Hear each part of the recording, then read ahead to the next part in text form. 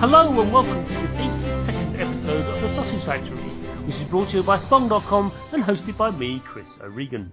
In this show, we interview video game developers and ask them how they made their start making games, what their influences are, and who inspires them. Split into two halves, the show initially focuses on the developer themselves, and in the second half we discuss the game they're here to promote, which in this case is War of Rights by Campfire Games. Clark, who are you? What do you do? Hello there, ladies and gentlemen. My name is Clark Morningstar, and I am the historical advisor for Campfire Games, as I have been for the last 2 years, for the game War of Rights, focused on the American Civil War, and particularly the 1862 Antietam and Maryland campaign. Very specific. Thank you very much, sir. So, the second question is actually, normally we have, this is a stock set of questions we can ask all our developers, but I've manipulated them slightly to reflect your input into War of Rights. So is this the first time you've interacted with video games in some way, or advised in any fictional or non-fictional medium, I should say? Well, I would have to say that I am an avid gamer myself, but this would be the first game that I've actually partaken in as being part of the development of it, and much to my pleasure. Wow. So how has that been for you on the other side of the fence? Because as a consumer of video games, you know, I'm sure initially you thought they appeared out of thin air, but now, being on the other side, you realise that actually, no, there's a lot of hard work and pain and suffering. So what's it been like? Absolutely. And fortunately, just being the historical advisor, I've been able to kind of slightly skip past that little hazard. But yeah, I have certainly seen that being a developer, whether you are a character artist or level designer or what have you, it is a very in-depth thing. And if, for instance, I come up with something that, oh, by the way, that's wrong, that could mean hours of work that needs to be changed. So it's important, at least in my capacity, to make sure that I get the right information out there the first time so that they can do it right the first time and not waste some of their valuable time and energy. Yeah. So you're the chap who go, see that hat you've drawn on there? That's the angle of that peak way off. They would never wear it like that. I'm sorry. It's just the stitching is really bothering me. I'm hoping you're not that. But maybe you are. Maybe it does need to be that detailed. Oh, no, not at all. Or as reenactors such as myself might call it, a stitch Nazi. Yes. Oh, really? Is that what they're called? I have no idea. Wow. Yes, indeed. There are, in the reenacting community, there are various levels of people. For instance, you have the Farbies, which are the people that kind of are in it just for fun and aren't really that particular about their authenticity and accuracy. And then you go all the way through to progressives and the majority, as well as all the way through to campaigners and stitch Nazis, the guys that are really, really hard into it. Right. And you see that in all the various areas of, reenacting, playing. Yeah.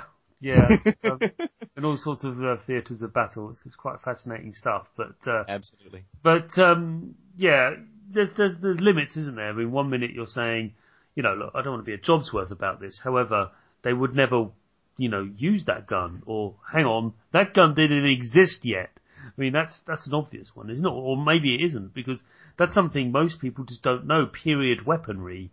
People don't really know. When, for example, I remember seeing some comments in, you know, why haven't you got a Gatling gun in this game? Like, they didn't really have them quite yet. So, the Gatling gun had already been developed. However, sorry. No, carry on. Well, I will just say that, unfortunately, during 1862, you still had a very entrenched War Department and the big bugs that are going, that were really into the whole era of previous with the just single-shot muskets and things like that, and viewed anything that was able to shoot more than about 3 shots a minute as possibly being a waste of time and money. So they were very backwards in their views considering the technological advancements and weren't really allowing through many things. So the Gatling gun, I believe the first time it was used was at the Siege of Petersburg, but beyond that it didn't see much use in the Civil War, and not until the Spanish-American War did it see actual use.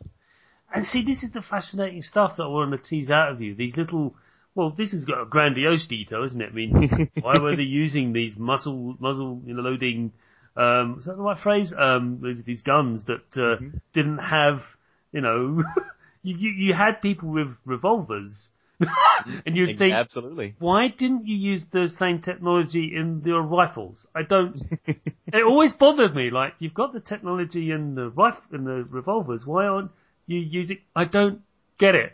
And it turns out it's weird. It's like today, for our way of thinking, in this 21st century, we're always looking for the new stuff. To the point where, I've said this to other developers on the show, if you took your, my iPhone 5S, actually it's a 6S now, I just got a 6S. If I took it back 5 years in the past, just 5, I would be legitimately burnt as a witch. That would be, I wouldn't blame them. What is this heresy? What is this? Like, yeah, you may want to burn me now. Well, look, you already got a stake set up outside the Apple Store. Well, let's do this. Let's do this. Steve Jobs would light it himself. But the point is, it's just, whereas, you have to regress. Because this is at a time of the Industrial Revolution where we're only just figuring out, steam technology. We only just figured out the theory of evolution and all sorts of things. It was just coming out to the point where a patent office clerk declared that there's nothing more left to invent. I think that might be an urban myth. I don't know. But and they, the mere thought, I mean, granted it did escalate pretty badly with the First World War, but that's a discussion for another time. Yes, the mere fact that you had this technology, you had, the ability to cause, all sorts of mayhem. And we could have shortened the war by a good 2 or 3 years. You may disagree, but I could have done if they actually just said, well, maybe if they did this and that, and like, oh, okay, well, just like that whole lining up and it could have, astonishing. But we digress. The point is, your influence in there and your input into the making of the game is purely a very important one to make it as accurate and as representative as humanly possible. And absolutely. So, what balance have you reached with that? Have you found that to be? Have you got a lot of pushback from the developers in some aspects, or has it been a bit of a give and take? Well, it's actually, fortunately, the developers that I work with are absolutely awesome. And Danish, no less, so that's an added plus. Yes. But in any case, the process has been very even-keeled, really. And yet again, it's mostly because I make sure to have that information available before they start working on something to make sure that they don't have to do that work over and over and over again. Though there are several occasions where we have had to do that. For instance, our weapon modeler, he has had to go through several iterations of some of the weapons to make sure that we have a correct-looking one that we feel is good enough to include into the game. For instance, the 1861 Springfield has gone through several iterations, and it has continued to improve. And that's actually part of what the Oregon campaign, where the developers actually came here to me and came and saw and did and all that good stuff. They came, they saw, they did. All that good stuff. But in any case, so they got to actually handle the weapons themselves, either 59 Sharps or my 61 Springfield or my 58 Remington revolver. They actually got to look at it and see how it works and take it apart and all that good stuff. And really see all the wonderful detail that could be included. And you can actually see a picture of that on our website of the 59 Sharps, all the added extra details that we added into it. But that being said, we have had to make some considerations for the sake of the game. For instance, if you take a look at the maps, this is something I've often iterated, but the Antietam map, for one, even though it is 4 kilometers by 4 kilometers, which is the largest that CryEngine will allow us, unfortunately we have had to actually basically take a portion out of the middle and then move the bottom up to make everything that we wanted to get in there fit. As best as possible. So instead of where the middle bridge should be, we have the lower bridge there and all the locations in that whole band there. But beyond that, we have done our utmost to make sure that everything is as historically authentic as possible, and there was a similar occasion that we had to do with the South Mountain map as well to get the two gaps together. Okay. Or technically 3 gaps, but yes. Can't have everything. Space, technology sometimes, and desires, and so, yeah. But I think the key is you're trying to replicate what happened at that time. Yes. To replicate it, to give the atmosphere back to the players so they understand.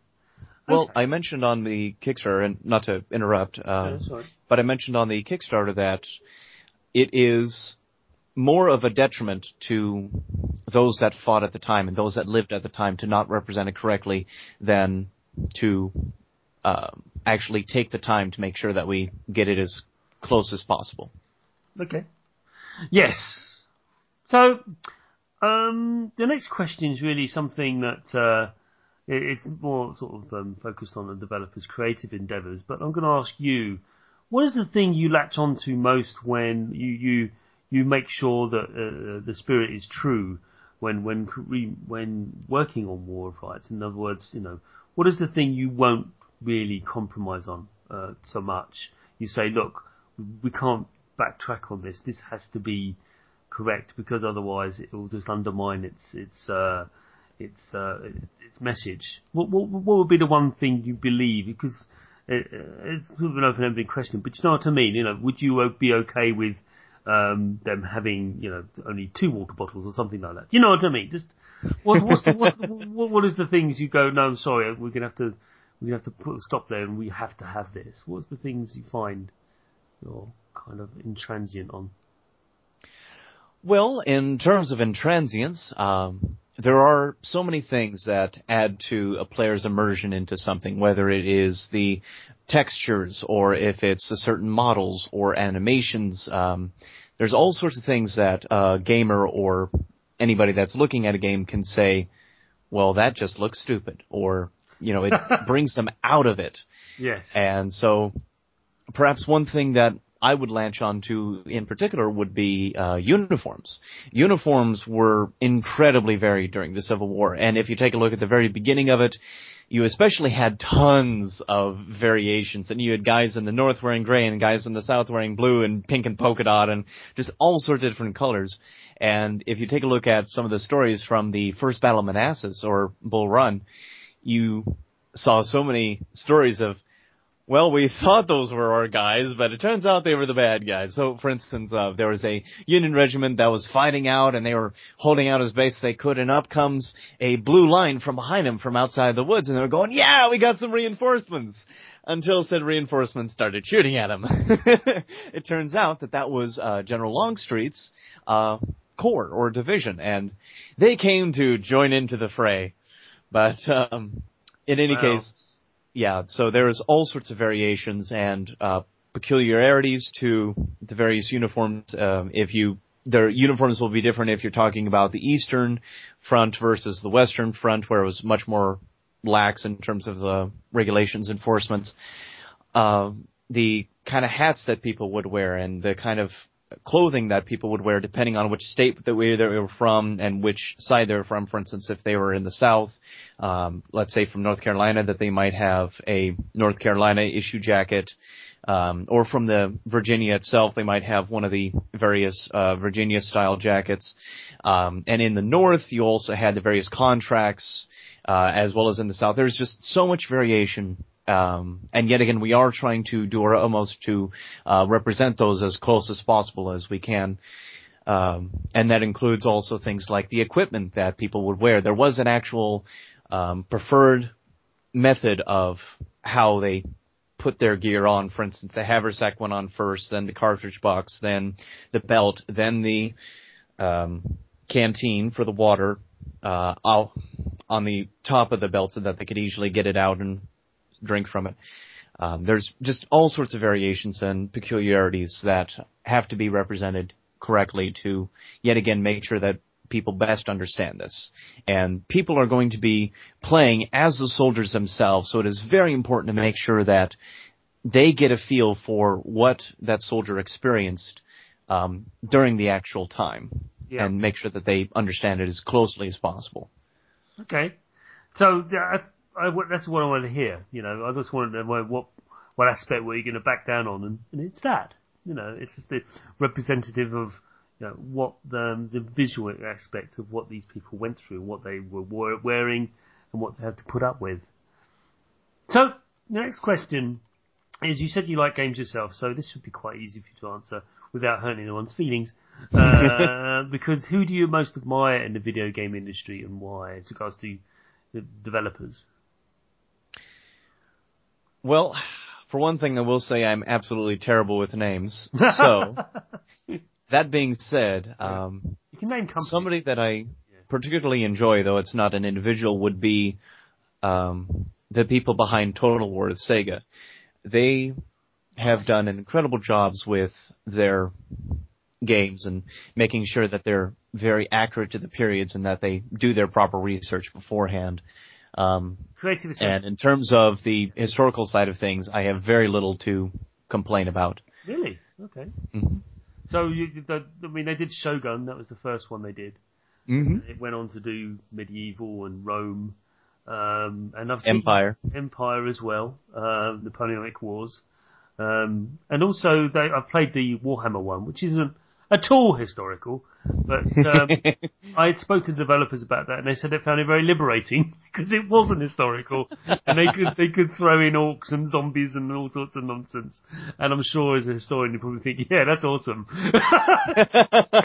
Have at it, Yes, Warhammer has a history. Let's face it, it does. I know you probably don't believe that. We probably do, but it's somewhat more fantastical than our own. Maybe it isn't. I don't know, some of our history is fantastical, but to have flying wyverns and giant spiders.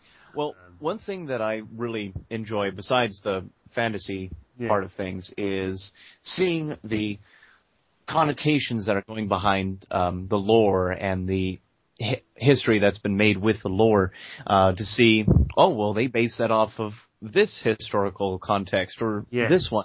Okay. Seeing it's really entertaining to actually look into it and go, oh, I know where that's from. Oh, I know where that's from too. For instance, if you take a look at, not to get any nerds excited or anything, but Star Wars, George Lucas himself based the 4, 5, and 6 mainly off of things like the Tale of King Arthur and the whole Arthurian legends. Much of it was based off of things like that. Okay. I mean, whenever I think of King Arthur, I think of Quest for the Holy Grail, which is a fantastic film. Absolutely. Yeah, and that wonderful scene where it says, you can't base government on having some fast aquatic ceremony. Oppression! We're being oppressed! Come witness the violence inherent in the system. I love that scene. Shut up, why don't you? Yeah. This is fantastic stuff. Shut up. You call me a peasant. See that? You see that? Yeah. Help, I'm being oppressed. Creative Assembly, I like you. I love those games, and I have two passions. I love board games as well. So I like, Creative Assembly, but it reminds me a lot of when I played, Colors and Commanders. I don't know if you know that game, but it's basically a reenactment of big, huge, sweeping, epic battles of the past. And you have your cavalry, you have your main units, and you can have teams of people fighting against each other. It's fantastic. But I just love shutting the door on a player. They think I draw them in, and then they fall for it every single time. And I've got these weak little dudes. They're terrible. Come on. They'll be fine. Come on. And all of a sudden, I have this crushed them. I've flanked them completely with the sweet cavalry. It's just like, come on. You know I was going to do that, right? Don't be like that. So, yeah. Hannibal's in the background going, "You're doing good, yeah. my brother. You're doing good." I know, it's an old tactic. I love just doing that. Like, hide them somewhere, no one knows they're there, all of a sudden crush them. It's fantastic. Yes, there's a bit of friendly fire, but what are you going to do? So, cool. So, what are you playing right now? What video games are you distracting with right now? Well, I must admit, most joyously, in fact, that I am once again getting engaged into the Fallout universe with Fallout 4. Aren't we all? Yes, indeed. Myself and my grandmother and the whole extended family is getting into it. I feel like shaking you by the hand right now. I'm very vigorously. Like, yeah. I'm pulling all the right buttons. Yeah. It's just, good answer, sir. Good answer. I know, right? I made sure to study up on you to make sure I got all the right ones. You could have been Angry Birds. We went, okay, we're done, and next episode. Yes, exactly. But no, I've always been an incredible fan of Fallout, and I first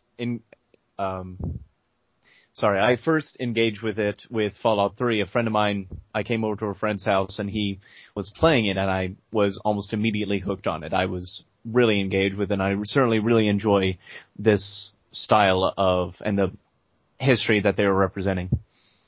Yeah, I read about it. It's like, something happened in the Fallout universe that is divergent from our own history. Well, it was the same all the way up until about 45, and then at that, it then verged into, we started actually using atomic power and invented fusion energy and things like that, and it was from there divergent. That's right, and they had all this bulky stuff, and like, oh look, it's like, why does it all look all so bulky and horrible? Because, for our sensibilities, like, everything should be... Because Art Deco, man, that's why. Exactly, it's like, the Art Deco, like, but looks, why are you... And it's always confused me when I played the first Fallout, I mean, the very, very first one, and it's a fantastic game, and I marvelled at the amount of choice that you were given to do stuff, like, well, you could go in there and negotiate, or you could just shoot them in the face. Really? Absolutely. So many choices, so little time. Exactly, but the thing is, you and I can't talk about it in any detail because, right now it's only just come out. So, spoilers, everyone. In fact, the mere mention of the fact that it's out is almost a spoiler. Almost. It's right there. But, no, I'm playing it on the PC, which I'm very happy to say. It's quite interesting. Lots of, every review I've seen, they comment on it sort of like stuttering and like, really? It's like, it's because they're playing on the console. There seems to be a huge bias in the industry about the console going, PC Master Race, please, can we not talk about this? Absolutely. There must be a censorship of all console ships right now. I find it very, very funny to encounter that. Like, every review, they always mention some glitch, and like, I don't see any, oh, gotcha, sorry, my bad. It's really weird. It's like we're not allowed to talk about it. Yeah, it's a triumph of a game, and why Tomb Raider came out the same day, I don't know. That was a kind of a stupid thing to do, but they did it anyway. So yes, there it is. Anything else you're playing at all? As of right now, I'm also actually doing a mod, a mod made for Empire Total War called Brother vs. Brother. Or Brothers versus Brothers, I should say. Right. And that's basically changing the Empire Total War Warpath campaign map into towards the Civil War, and it's a whole pretty much total conversion of it to focus on that period. Okay, so can you modify the weapons in that game to a point where because it's set slightly earlier than the American Civil War, but not so slightly, not too far. So is it okay, or what?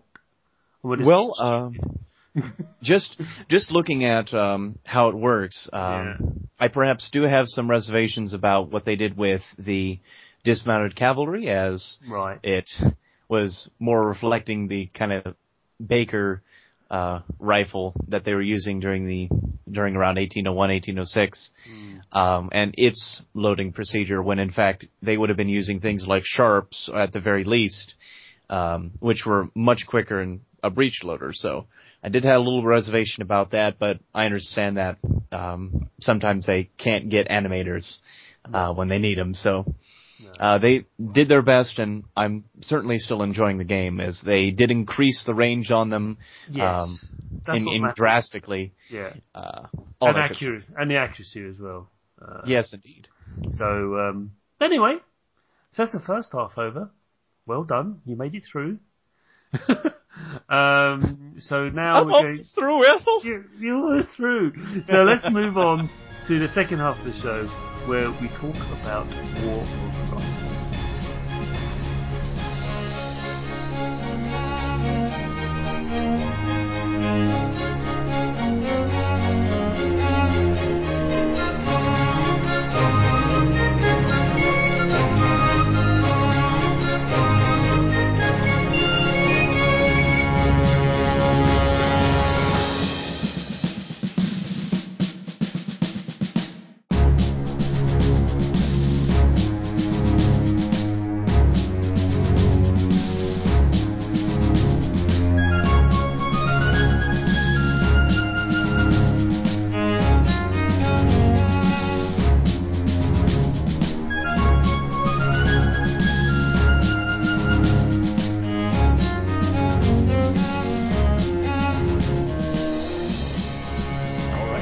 So, well, tell me, this is the 0th question, by the way. It's not really a question. Okay. It gives you a chance to actually pitch the game. Basically, I ask, it's basically a giver. What is War of Rights? Well, as I mentioned at the start of this, War of Rights is a historical FPS game, much in the line of something you might find on Mountain Blade Napoleonic Wars, but it is set in the American Civil War, particularly the Maryland Campaign of 1862, where you'll have both the North and the South fighting it out over the battlefields of Antietam, Harper's Ferry, South Mountain, and Shepherdstown, trying to vie for victory and for their side. And it is, as I mentioned, a historical shooter meant to glorify the period, or at least make sure that it is as historically authentic as possible for those that are playing. And this is going to be a team-based game, not so much based on the individual, though they are still important. And so, you will fight as regiments with the complete chain of command to make sure that you will enjoy the full experience of fighting as a Civil War soldier using Napoleonic tactics during the Civil War. Well, that answers a question I got later on. The Napoleonic stuff. I thought to myself, oh, is that right? Did they use Napoleonic style engagement? I can't remember. Was it something else? Did they call it something else? But no, you, the historian, as she said, called it that. So, okay, it is Napoleonic. I genuinely thought it was something else. Forgive me for thinking that, but I thought, is it another term? Oh, no problem at all. But yeah, they were still using the Napoleonic era tactics, even with the advancements in technology that they had had. Yes, as we discussed at length earlier, which was awesome, by the way. Indeed we did. Yeah. So my first sort of technical question for you is, we've hinted at this before, but it's not something we've really spoken about properly, was that the weapons of the American Civil War were slow to load and quite inaccurate, really, in comparison to weapons that appeared 10 years after it ended, especially in the First World War. Or maybe even the Boer War, but that's a discussion for another time. How did you? So I know my history, see, I know. How have you represented this in the War of Rights to the point where you don't compromise the player's enjoyment of the game? It sounds a bit twisted, but it's a game after all, so there's going to have to be some engagement with the player. And the last thing you want to do is they fire the gun and it just freaking misfires. What are you going to do about that? Well, in terms of how the weapons work in War of Rights, we have various weapons that we have, ranging from the rifled muskets to musketoons and carbines and proper rifles, all that good stuff. And all of them we're going to do our utmost to make sure that we have the actual correct ballistics engaged with each weapon. So that included careful research into each weapon and how each weapon performed on the battlefield, and so looking up the actual ballistics for each one. So, for instance, with the 61 Springfield, it had a range of 500 yards, or 5 football fields in length. And you compare that to perhaps the British P-53 Enfield. That was a good 900-yard range, or 9 football fields. So it had quite a large range to it, and it was very accurate. It was. However, that was certainly dependent on the eyesight of the individual that was playing.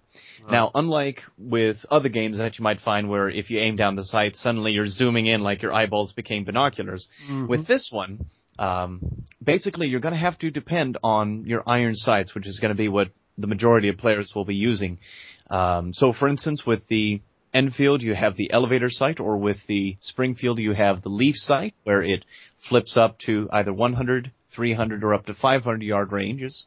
And you have to basically try and get as accurate as possible with those. So that will certainly, hopefully, help to engage players to try and figure out how to get the exact ranges that they need to. And that'll also be something that officers can help with to basically gauge the ranges for their people to help them out a little bit. Though they're not exactly going to have too many tools to be able to do that. That's going to be more along their own discretion. Okay. Along the lines of also they're having kind of the surround sound or the 3D voice play inside the game, much like you might find in Arma. In any case, the VoIP, as I recall it being called. In any case, another thing to mention is that with each weapon and with each individual weapon, there is going to certainly be quite a bit of a learning experience and a learning curve that will need to be dealt with as the player engages with the weapon. Okay. But is it possible for the gun to misfire and stuff like that? You're going to have that? Because it did happen. Yeah. It is indeed. They are, for the majority of them, black powder weapons with just paper cartridges rather than the self-contained cartridges, which became more prominent after the Civil War, but were starting to be used during the Civil War and even a little bit prior. So they are going to get very dirty very quickly. Just with even 3 shots, your rifle does tend to get a little gunked up. Hence why you sometimes hear a few occasions where the soldiers actually would, on the battlefield, pee down the barrel a little bit and kind of shake it around and then dump it out to try and get some of the stuff out so that they could continue loading. That must have done the barrel so much good. Yeah. It's quite extraordinary that like I said, the technology was around that they didn't have to do all that. And it would have made life a lot easier for them if they didn't, but there was a culture of saying, well, no, we don't have to deal with that tactically. How do we deal with rapid-fire weapons? They wouldn't have to line up at all. Like, no one would. It would be chaos. Like, yeah, kind of like the First World War. In fact, it would have gone to trench warfare, probably, if they did.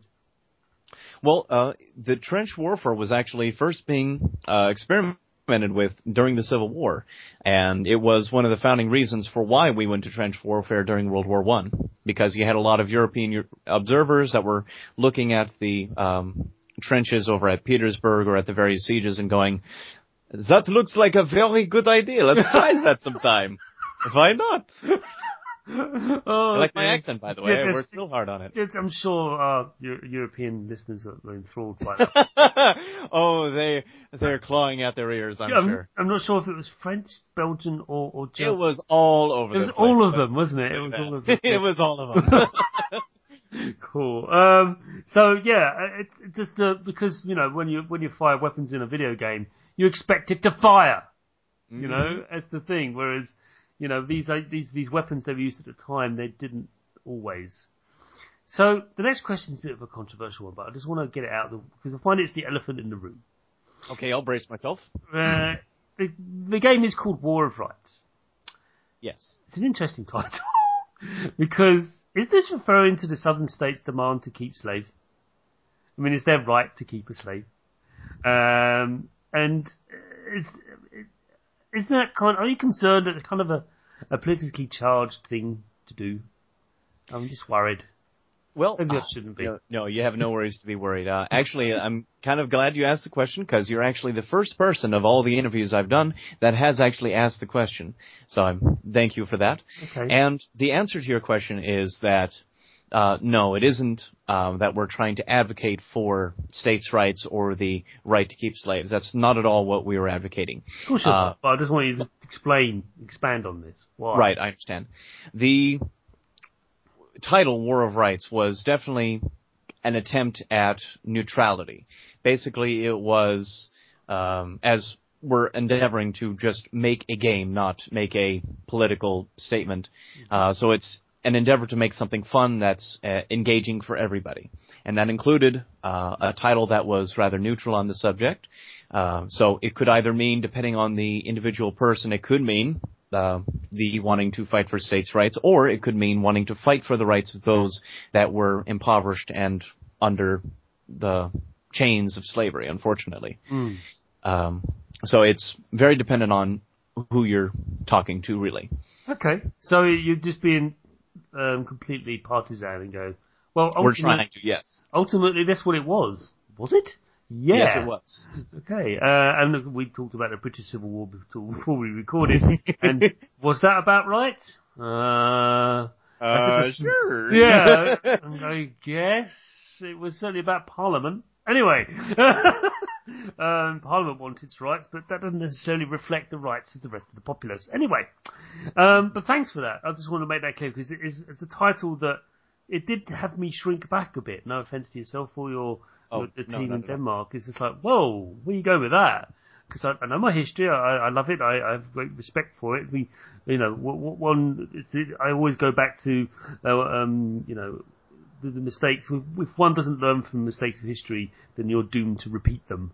And I'm very much a big advocate of that. So, yes. As fascinating as history is, we don't want to repeat the mistakes made. Sadly, our politicians don't seem to understand that. Anyway, moving on from politics, let's move on to the historical setting, because you're very detailed. I love the way you rattle off how detailed and where this battle is occurring. Not only that, but when. It's about a year into the Civil War, isn't it? Because it started in, it's Fort Sumter, isn't it? Is it April? Or was it a bit later, in 1861? Is when it started? It was April, yes. About the 14th of April, 1861 was when it was, quote-unquote, officially declared, though even prior to that, you already had some states that were seceding. Yes, that's right. But the first shots properly fired, as they say. So, yes, indeed. It's a particular engagement, particular battle, and this being a game, is it possible to play it out and a different outcome from what actually occurred to what will occur if you play the game, if you know what I mean? Yes, it is. It's certainly going to be a possibility because, yet again, it is supposed to be a game, and it wouldn't be too fun always having to be the losing side. No. Who did actually win this play one? As Confederates. Oh, right. So the Confederates did actually lose this one, did they? Quote unquote. It was more of a tactical victory for the Union than it was an actual victory. It was more of a draw in terms of Antietam. Though I could suppose you might say that South Mountain was technically a victory as well, though yet again, much more of a tactical or strategic one than a physical one. So that's one of the reasons why you chose this engagement? Well, part of the reason why we chose the Maryland campaign was, yet again, endeavoring on that neutral ground. We wanted to start off with something that was very much in the line of a neutral playing field for either side, where it was such a turning point during the Civil War. Prior to that, the South was almost rampaging through the war. They were just winning battle after battle. Excuse me. And then, with the Battle of Antietam, you finally saw a change to the tide, a change where the Union started to get some wins in there as well as the announcement of the Emancipation Proclamation and the kind of the death knell to the Confederates possibly getting any sort of European support because of slavery being made the official cause. Right. Yeah, that did change things quite drastically. Yes, indeed. And yes, the whole British engagement with it was very interesting, to say the least. People don't seem to realise how hostile we were to the United States at that time. I will say you guys make some great ships. Yes, we did. But, it was 1815 that happened. People don't seem to realise that. But anyway, that's a thing. I'm loving this. So, final question for you. I know it's sad. All good things come to an end, but we do have to end at some point, as did the Civil War, thankfully. Yes.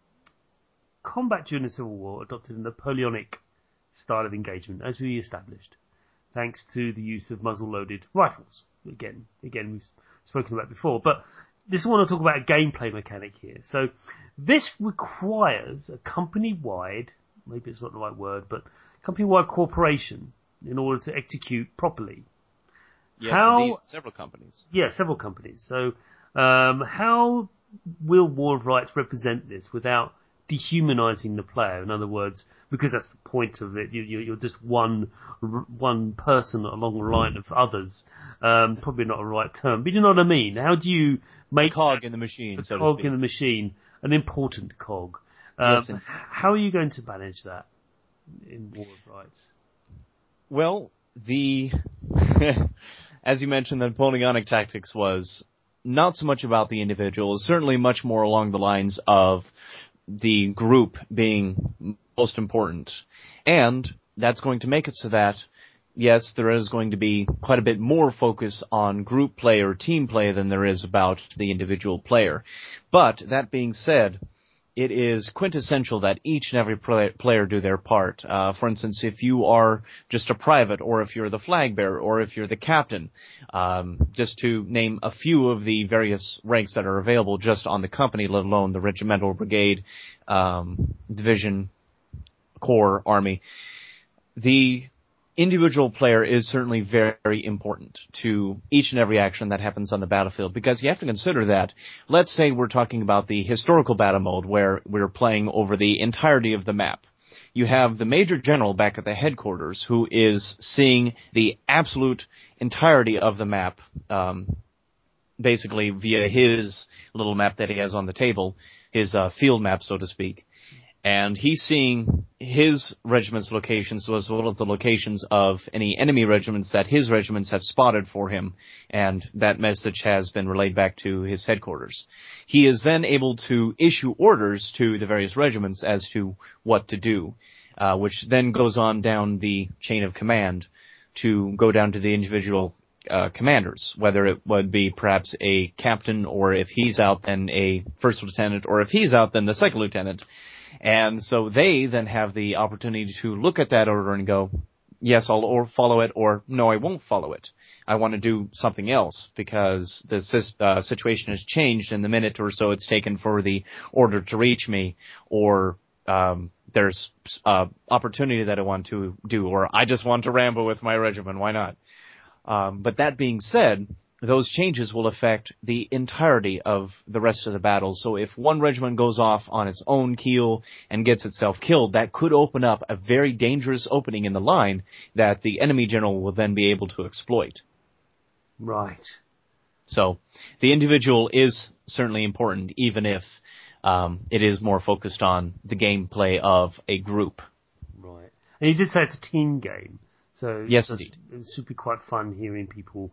And we just recently released the information about our company creation tool that we're also going to be including both in the game as well as in our forums that will allow players to get together and form those companies necessary and get the training and all the requirements in to get a successful company going. Fantastic. And it's going to happen because it got funded today. Indeed we did. We're very excited. And not only that, we have already been green-lighted as well, so those of you that are Steam players will be able to engage in this and have quite a bit of fun once we get to that stage. That's fantastic. And it's due out when, do you think? 2017, 16, do you think? Or?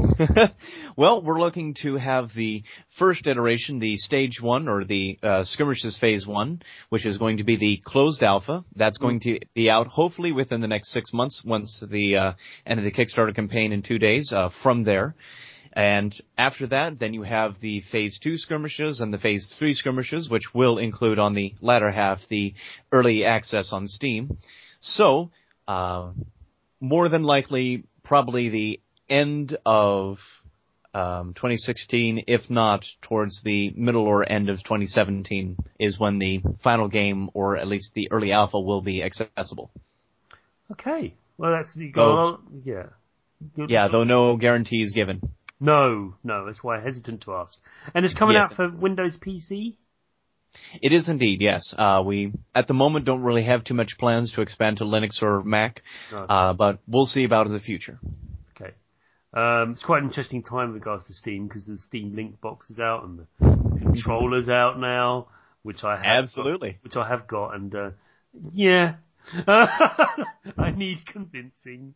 Tried to play Dota on it once and it didn't work out so well. It's PC Master Race. Yeah, PC Master Race. What are you going to do? One of us. I wanted to play Dota on my big TV, and it's like it worked to a point, but yeah, maybe not. I understand. Yeah, Clark, it's been fantastic having you on the show.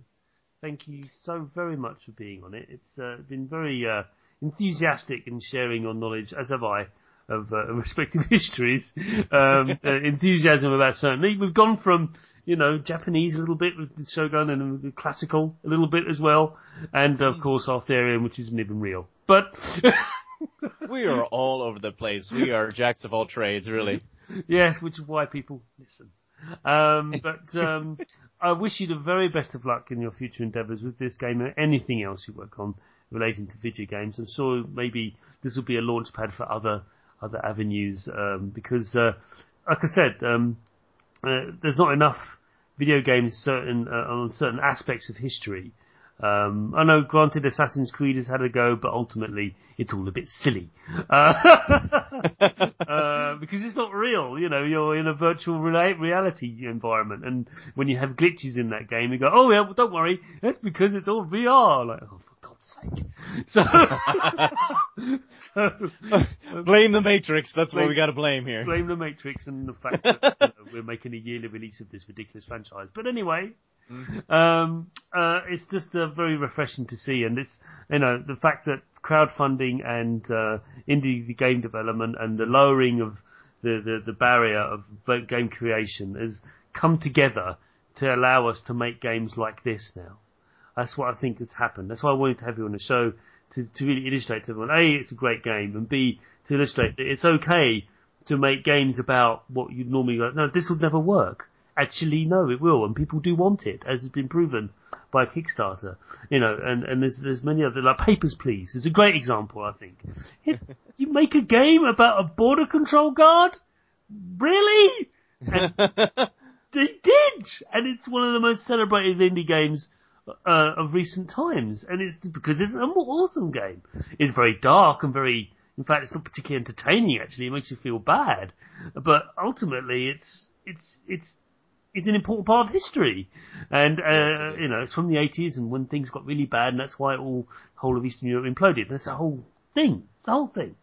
And here you are talking about one specific battle in one very bloody and awful conflict, quite frankly, should never have happened.